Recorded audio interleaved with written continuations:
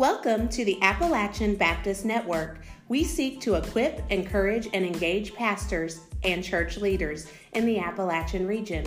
We focus on having conversations on church revitalization in the mountains and beyond. Your hosts are Matthew Jacobs, Brent Snyder, Jacob Gwynn, and Travis Tyler. Welcome back to the Appalachian Baptist Network, and today I'm joined with my co-host Neil. How we doing, buddy? Hey, I am doing great. It's so good to be back. What's our topic today, brother?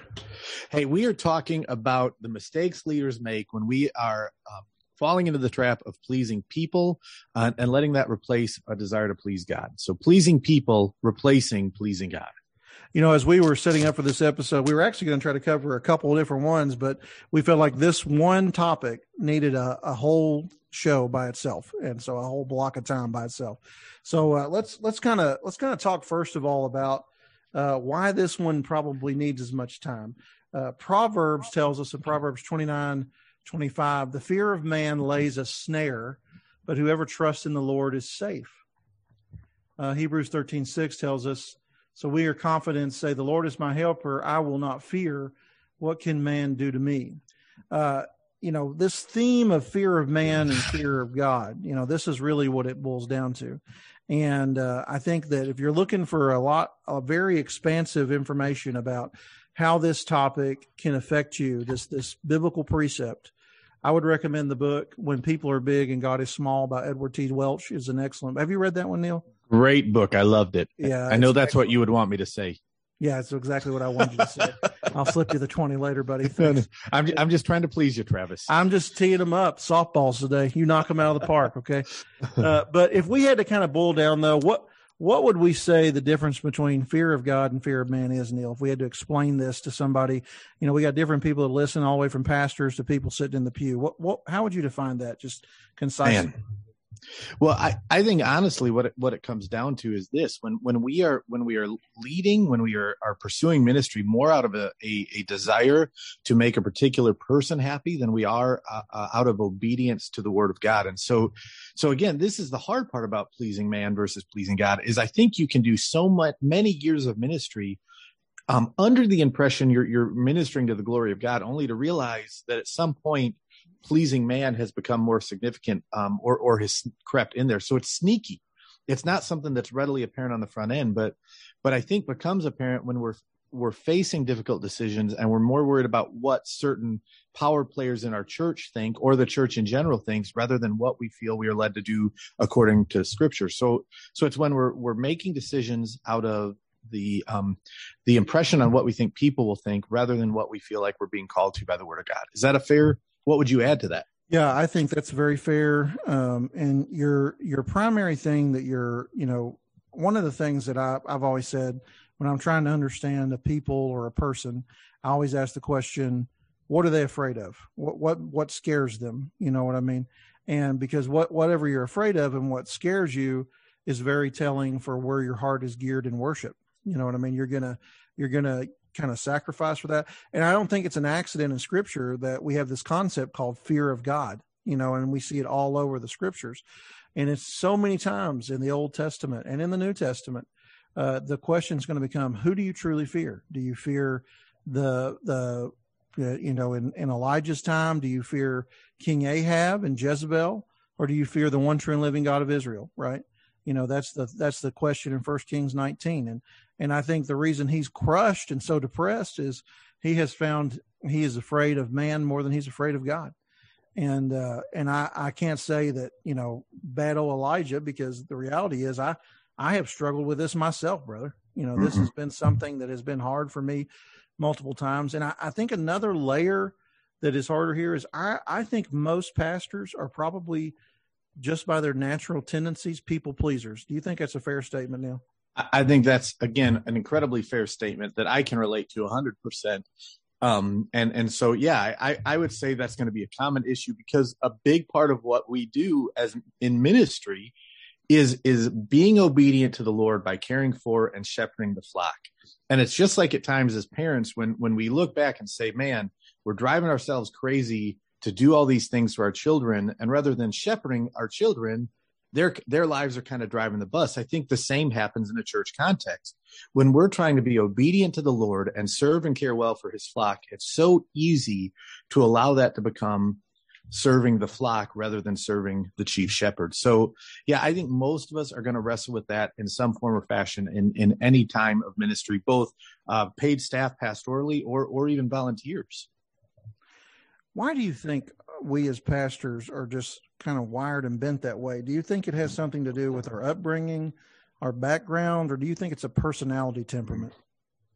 Well, I would say to some extent, it might be a little bit of a sin issue. Because I think behind the desire to please people is the desire to have people say we are good. And so maybe even behind this desire to make a person happy is a desire for them to like us. And so I think maybe that's just a unique way that in pastoral ministry, again, we're going to be tempted or it's an easy to identify sin issue or potential off ramp to good, faithful ministry on the particular road we are on. So in other words, you could be in different vocations, have different career paths, and they're going to have their own unique challenges or potential places for sin. And I think in our instance, because we work so much with people, it's more, I think, related to the job, I guess is what I'm trying to say, than it is a temperament. But what would you add to that? Because maybe you've got a different expectation or answer. Well, I think it's probably a little bit of mixture of all, but I do think that the general temperament of the personality of most pastors, there's just what I would say is this, and this is probably kind of combining my question with your point. Unfortunately, many of us as pastors have a need to be needed. But the reality is a need to be needed can turn detrimental, because you can just end up spending, trying to please and feed that idol, because that's what it becomes. That need to be needed becomes an idol. And you've got to be careful and be at least aware of that, Yes. Oh yeah. And don't you think, and this has been one of the interesting things that this book we've been working through, Mistakes Leaders Make by Dave Kraft, that has been pointed out to me. In one sense, I think I struggle sometimes with books on leadership because they can tend to be so pragmatic. Mm-hmm. But at the same time, a great reminder that I was thinking about as I read this book is leadership is still a gift or an ability that needs to be cultivated. And so to some extent, for us as leaders, there are still going to be, there's going to be issues we have. And for those of us in ministry, now I work closely at my current church with a number of soldiers. We've got a couple military installations within about 5 to 10 minutes of our church on either side of us. And so we have a lot of soldiers, and leadership in the military is obviously very different than leadership in the church. And it's interesting to hear men and men mostly, I guess I've talked to, not that there's not women leaders in the Army, but the men I know talk to or critique from their perspective the type of guys that are so often leading in church. And so we aren't necessarily the same type A driven personalities in all instances, although sometimes we are. And sometimes, to what Dave Kraft pointed out, some of us become leaders because we've had some success in doing ministry, and so now we're being asked to lead ministry. And so some of us, even as doers, that desire to serve, to be needed, is there. And what we have to be careful of is mindful of cultivating the gifts of leadership and being aware of the traps of leadership that, to your point, come out of having a servant heart. Mm-hmm. I think that leadership is leadership, and in many ways, our whole nation is suffering from a lack of good leadership across the board. And I'm not trying to make the episode political, but Would you care to name any examples of that? Not from American politics. No, I could, but I won't. I'll say this though. I believe that, this is supposed to be a podcast on church revitalization as one of the central themes. And I think the number of qualified, called men to do church revitalization of 100% of the pastors that are out there is probably around 15%. You know what I mean? Like, I think it's a low number that can really kind of handle and cultivate the gift set and leadership set that's needed. Because, here's what it boils down to. Jesus said in Luke 6:26, "Woe to you when all people speak well of you, for so their fathers did to the false prophets." It really should not be a goal of a pastor to want everybody to like them and be happy with them all the time. And if that bothers you and you can't get past that, you may not be called to ministry. I'm going to go ahead and say that because, I mean, I've been to funerals of guys who were deacons in churches like that. And I remember one deacon I had a funeral for, and when they got done with the service, this was in a different state. It's not where I'm serving now. So I'm not sure any of my church members listen to this, but if you did, you'll never figure it out. So good luck trying. But he died, and they got up there and said, man, no, and I'm going to use a fake name. They said, nobody said anything cross about Bob ever. You know, Bob was just a wonderful person everybody loved. He didn't have any enemies at all. And I'm thinking, is that Christ-like? You know, because isn't that the call of the shepherd to be Christ-like, Neil? Yes.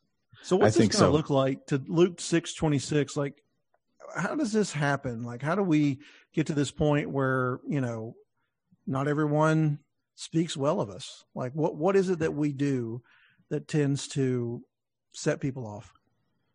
Well, let's be honest. I've got to feel personally, I'm just able to be myself, and naturally people don't like me. It's great. I have that gift. There is that. but really, to the point you're saying, I think, you know, anytime we're working with any number of people, be it 50, be it 75, heck, in our homes, be it a husband and a wife, the minute you have more than one person involved, there's going to become a point of conflict where a decision is made that's going to be hard for one, both, or multiple parties. And so to some extent, the act of leadership to try and take a body of believers and point them in a direction that is applying the word of God to how they're living in their community context means that at some point the decision you make can be biblical and yet not in agreement or not representative of where everyone is at or what everyone would want. And I'm not saying that the people who don't want it are not being biblical, because at times we're going to apply the word and there's going to be some ability to disagree on how we should apply the word to our context, life, and activity. So at some point, if you're going to be leading, it means you're going to be calling the church to a direction that probably is not going to naturally or immediately fall into line with everyone. And so to make decisions to take a team, and again, I'm not sure I ever want to see senior pastor leading all alone, but to take a team of leaders together towards a particular direction means that there's going to be some people who are wondering how or why. And let's face it, in the American culture today, I don't care if leadership is good or bad, nobody likes a leader who leads strongly. And so we see that. And think about this, Travis. The last year, you and I, neither one of us is somebody who wears a mask every chance we get. But in the last year, we have seen churches all over the nation literally be split apart over an issue that is not sinful in and of itself. No. And that's because leadership may say we're going to go this direction or that direction. And if people don't like it, then the leader's gone bad. There are all sorts of names that you can call them depending on which line you fall on. So I think anytime you lead strongly, and by that I don't mean dictatorially, I just mean by making a decision, you have the potential to upset people who think you should do it another way. And in a Western individualistic culture, that potential increases. Yeah, and it can become even toxic whenever you take into effect that if you've upset the wrong people in a family church in Appalachia, for example, then you may not be able to recover from it. Like it may come to either you're going to leave or we're going to leave. And if they leave, then they think it'll spell financial ruin for them. Or if you leave, it may also spell ruin for the church. But, you know, in as far as it's possible, we try to be at peace with everyone. But that verse also implies there's times where we're not going to have peace. You know, and what this also means is as a pastor, you're going to have awkward, hard conversations. And, you know, I think about Luke chapter 11. I just finished preaching through that. At the end of chapter 11, Jesus is invited over for a dinner party by a Pharisee. And I don't know what happened, but basically Jesus did not observe the traditional customs of the day, you know, and that Pharisee shot him a look or had a thought in his heart and all that. And then he, you know, he laid it, woe to you, Pharisees. And he laid out all these woes about you wash the outside of the cup and inside your bones. And then the lawyers are kind of listening and they're like, man, he's really laying into that. Well, surely you don't mean us too. And then he turns around and says, well, woe to you, lawyers. And then, you know, lays into them with three things. And if you can imagine a dinner party like that, everybody be staring down at the peas and mashed potatoes. And then he gets done with that. It's kind of like, well, now pass the lamb, right? You know, it's just part of the business of doing that. And, you know, do you think if Jesus had to rebuke? At times you're going to have a hard conversation. I remember one guy I had a conversation with. It's like, Pastor, I don't understand why you're doing this to my friend. He's caught in sin. So I took him through Matthew 18 and laid the principles out. And he went, never read that before. I don't believe it. And, that was weird and awkward. And I was like, well, I guess we're done, because there's nothing else to say. And so, it falls in that category of a need to be faithful to God first and foremost, because, you're going to get all kinds of threats. Nobody likes the direction you're going. Everybody's angry with you. Like this is a continual pressure that's inflicted on pastors. And, it's like, well, I still got to preach the word. Still got to do what Jesus asked, and the chips are going to kind of fall where they will, Yeah. And can I ask you a question? Being in a senior leadership role, as you've been in for a number of years, I was talking with a friend just last night who's at a church in Texas, and he is struggling. He's actually a military guy. So he was here for a while. Now he's serving in Texas. He's at a church where the senior pastor seems to be somewhat timid, and sort of fearful of people at times, saying one thing to him in private, but then publicly saying other things. And I've experienced this on my own in terms of being led by people in various churches I've been a part of. So here's my question for you, though, is I think that as a leader, we're supposed to speak the truth. How do you as a leader lead well in the instance where your body is not ready to go along with you? So, for instance, I've heard Mark Dever talk a number of times about the fact that he's lost votes on the elder board, that's a common occurrence in his ministry context. And I'm guessing, seeing as how long he's been at that church, there were probably periods early in the history where the makeup and function of the church was not what he desired it to be. So as a senior leader for you, Travis, how do you lead well when the people are not ready to follow your leadership? So you're not being weak and just capitulating to what they want, yet at the same time being patient, recognizing they're not going to be where you want them to be today. That is a hard line to toe. And I'll just say this. Whatever amount of time you think it'll need to implement the change, it's probably going to be longer, particularly in Appalachia and particularly in the mountains here. We just recently had something like this happen in the church where I thought everybody would be ready and they weren't. And, we needed to sort of slow down and have a season of relation building before we readdress the issue, because there was some things brought up about, relationships and questioning of, people seeking power. Because one of the things that happens when people reject leadership is that they tend to project. So what I mean by that is they will accuse the leader many times of things that they are guilty of. We see this, that's probably sounds odd to some of you, but let me see if I can give a illustration in a marriage and it'll make more sense. For example, if you have a spouse in a marriage that is being unfaithful and committing adultery, what is the tendency that spouse tends to do to the faithful partner? They tend to regularly accuse them of what? Seeking an affair, seeking to be unfaithful, checking their phones all the time to see, are they cheating on me? Because what they fear is the sin that they're engaged in, that their spouse is engaged in as well. And so the projection happens just the same in churches. When you start hearing about pastors trying to take over, the pastor's trying to do this, the pastor's trying to do that, many times, not all the time, but many times, because that song is played over and over in churches. I mean, it's like over and over. That is projection of laity towards the pastor. So I don't know if that makes sense or not, but that's what I would say one layer is. Another layer then is, for you personally, you got to realize as a leader, if you are so far ahead of your people that they can't keep up with you, you're not really a leader. You're just a man taking a walk by himself. You know what I mean?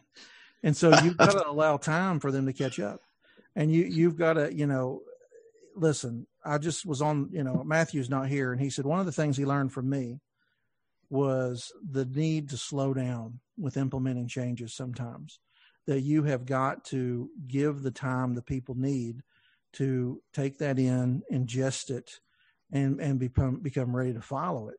And, if it's really a biblical thing and it's really what God's word says, and you have true, sheep that's there, those are 2 or 3 contingent things there, then it'll happen with time. I just spoke with a pastor a few weeks ago who has been in his church 30 years, and he's getting ready to touch a touchy issue. And you know what the issue is? The issue is this. They're getting ready to start ordaining divorced deacons. He's been there 30 years before he's touched this. And he is now moving it forward. But he told me, he said he's about to lose 2 or 3 families. They're going to leave in a very biblical way, but they're leaving over it. And, so anyhow, and I'm not advocating for one position over the other. I personally am probably more in agreement with that pastor that's been there 30 years. But here in the mountains, man, that's a big deal, because that's like the one checkbox you can check of qualifications for deacons. And if you take that away, pastor, then how could we know if anybody? But the other side of that is, what percentage of a church is divorced, Neil, would you say? I would like to think in our evangelical context, we're looking at it probably still 30%.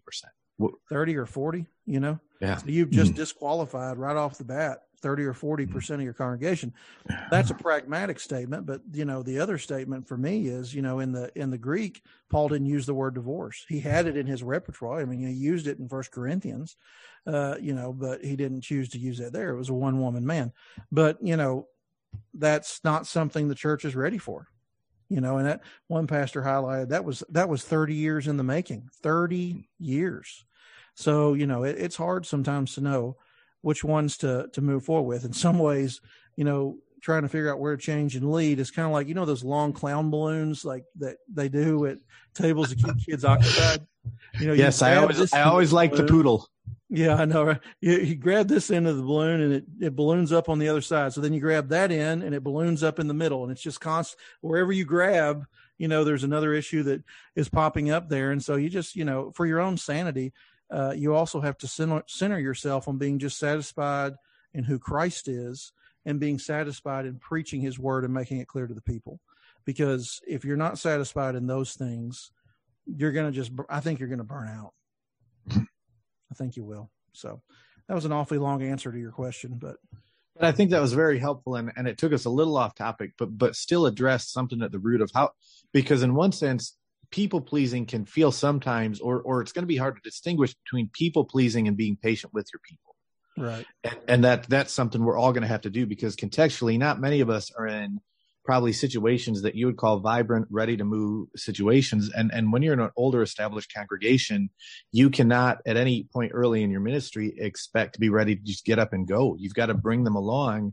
And again, any level of patience we've been asked to show as pastors is nothing compared to the patience we've been shown by our Savior. So to some extent, it's just an exercise in growth and grace for us. And so I want to ask you this, Travis, if you had to pick 3 things that have helped you work through issues of people pleasing or identify and repent of people pleasing, what would be your top 3 things that help, or top 3 medications for the sickness of people pleasing?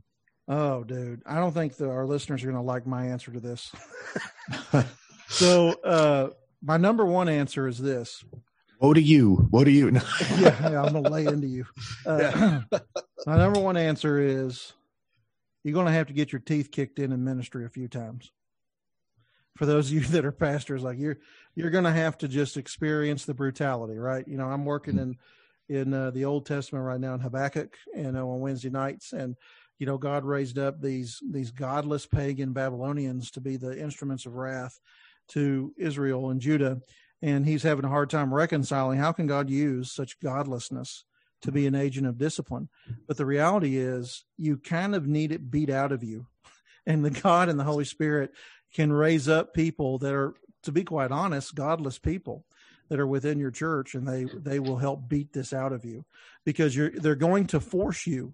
One of the things that relieves anxiety, I think A.W. Tozer said this, is that if we can really get to the point where we believe that everything that is happening to us is meant to make us more like Christ. Everything. So when that deacon or that lady or whoever that makes your life miserable comes and lays into you one more time, being centered on that, and then God's beating that out of it. Second of all, I think the book that I mentioned early on, When People Are Big and God Is Small, really helped me tremendously. to see, where all the tentacles of this ugly idolatrous sin it was in my own personal life. And then the third thing that helped me was I went through a failed merger of two churches. It was a failed merger. And, so it's like basically this all was beat out of me through failure. You know what I mean? But I failed so badly, and through a lot of prayer and a lot of time, I've come to realize that my fear of man was such a problem that I didn't see at the time, that if we had been successful in merging those two churches, because that was a big talk back whenever I was in Indiana at the time, that my ego would not have been able to handle it. We've made reference to the fact that sometimes your charisma and your abilities can outpace your character. And I think that if that would have worked, I would have had interviews for the state convention, maybe nationally. We would have made, we would have had articles done. People probably would have been calling for advice. And I don't think I was at a point where, character-wise, I was developed enough to handle that kind of success because of my fear of man problem. So those three. I think that's very, very helpful stuff. And can I ask you one more question? Yes. How do we keep it? And one thing I would add is sometimes we just need to repent. We need to identify that we're living out of fear of man rather than fear of the Lord, and we need to repent. And that means confessing our sin and turning to Jesus and pursuing him. But as a pastor, another temptation, if we're going to swing the pendulum the other way, is we're going to go from fearing man to sort of living out of an I don't care what you think type of leadership. So a little bit of that's a the little ditch on the right, isn't it? There's a ditch on the left that we spend most of our time in, but there's a ditch on the right here. Yeah. So how do we avoid going that direction and continue to love, care for, and be patient with the people God has called us sovereignly to lead? Not to lead sovereignly, but in his sovereignty, he has called us, just to be clear. I think this is an issue of I hear you. I got you. I think that this is an issue of applied wisdom, because, let me use a completely different illustration here just to get the point across. A friend of mine had a close friend that died about our age just today. And, I was talking to him on the phone. The grief was fresh. It was raw. It was real. I did not bring up Romans 8:28, right? That God works all things to the good for those that love the Lord, right? That principle is true and it's right, but that's not the time to do it. And I think that wisdom comes in with how do you apply what needs to happen with the reality of what you currently have. Because as pastors, you live in this, I think you live in a continual tension of contentment and discontentment. And as you live in this discontentment, if the discontentment level gets too high for this is what God has called us to do, we must do it. Like take, for example, I think a common thing that we see, particularly younger pastors doing, setting up church discipline. Well, the church hadn't done church discipline ever since the 1960s. And you're going to do it to somebody for, hopefully a very well-known public sin, but the church just may not be ready at this point. They've not had the teaching. They've not had the preaching. It's not in their heart. They don't have the guts and the fear of God in them yet to do it. And so you're going to be going on a walk by yourself. Another issue is, like church governance. It's like, well, grandpa had it this way and mama had it this way, and so it should just always remain the same. And, yes, biblically speaking, you have the high ground, right? Everybody on here that's a Star Wars fan, it's over, Anakin. I've got the high ground, right? We know that you've got the high ground. You've got scripture and the biblical structure that is there. But ironically, it's us who end up getting cut in half. Yeah, that's right. But instead of it being Anakin, it's the pastor, right? So anyhow, so I think it just, I think it's really helpful in those situations to kind of be near those lay leaders that are close to you. And I think you need to sort of run things by them, whatever it is, if that's deacons or if that's, don't go in there guns a-blazing in a big public forum with some of those things, unless you just have no option. I mean, if somebody comes in and they're being unruly in a very public setting, and you got to do what God's called you to do and set them down and call them down. So, yeah. So there you go. But sorry, I'm laughing. You can't see this. He just held up a book with a certain pastor that if we mentioned would be well known and is actually a false teacher. So, oh, and somebody gave it to you. That's sweet. Yes, it was very, very sweet. So, very sweet. All right, I think we're going to have to land this plane here. Any closing thoughts, though, on this concept of? Yeah, I guess if I could add one thing to that list that again, it's a drum that I've beaten, and I don't think it's possible to beat it to death, is when we step into a time of worship with our saints, and especially as pastoral leaders, it needs to be an active exercise in putting off ourselves and lifting up the name of Jesus. And I think anytime we worship, mindful of the fact that saying yes to Jesus and lifting up his name is at the same time pushing down our own, that is a great reminder and will always be a heart check to the idols of people pleasing or self-preservation, which I think, again, those two can be related, that we're tempted to fall into. And so make sure pastors who are listening, make sure lay leaders who are listening, that when you step into a service, you are able to, the moment the bell rings to go and until the bell rings to end, that you're able to put off worrying about who are the new guests. That song is done out of key. Whatever you're tempted to allow to take the place of your affection for Jesus, consciously put those thoughts aside and focus on his goodness and lifting up his name. That's what we're there to do. And that is a medication for the soul that will sustain us and help us to fight those idols that build up in our heart. I say amen to all that. I'm going to just give my closing thought as this. It's the closing prayer from the chapter that we reviewed for this episode. And this is my prayer for when you're alone, when you're working through this on your own. And I think it's excellent. It just says, Jesus, I confess that I have been more concerned with what others think about me and my ministry than with what you think. I have been living in fear, and I have been a slave to other people's opinions. Help me by your grace to hear your voice about the din of some of other above all the other voices, and grant me the courage to obey you and the willingness to be unpopular if that's what is necessary. So that's a pretty good thought. Amen. Amen to that. All right, brother. Well, we're going to keep on this series. I think we've got some more topics we're going to cover with mistakes. Neil, thanks for being here. Look forward to catching you next time. It's going to be great.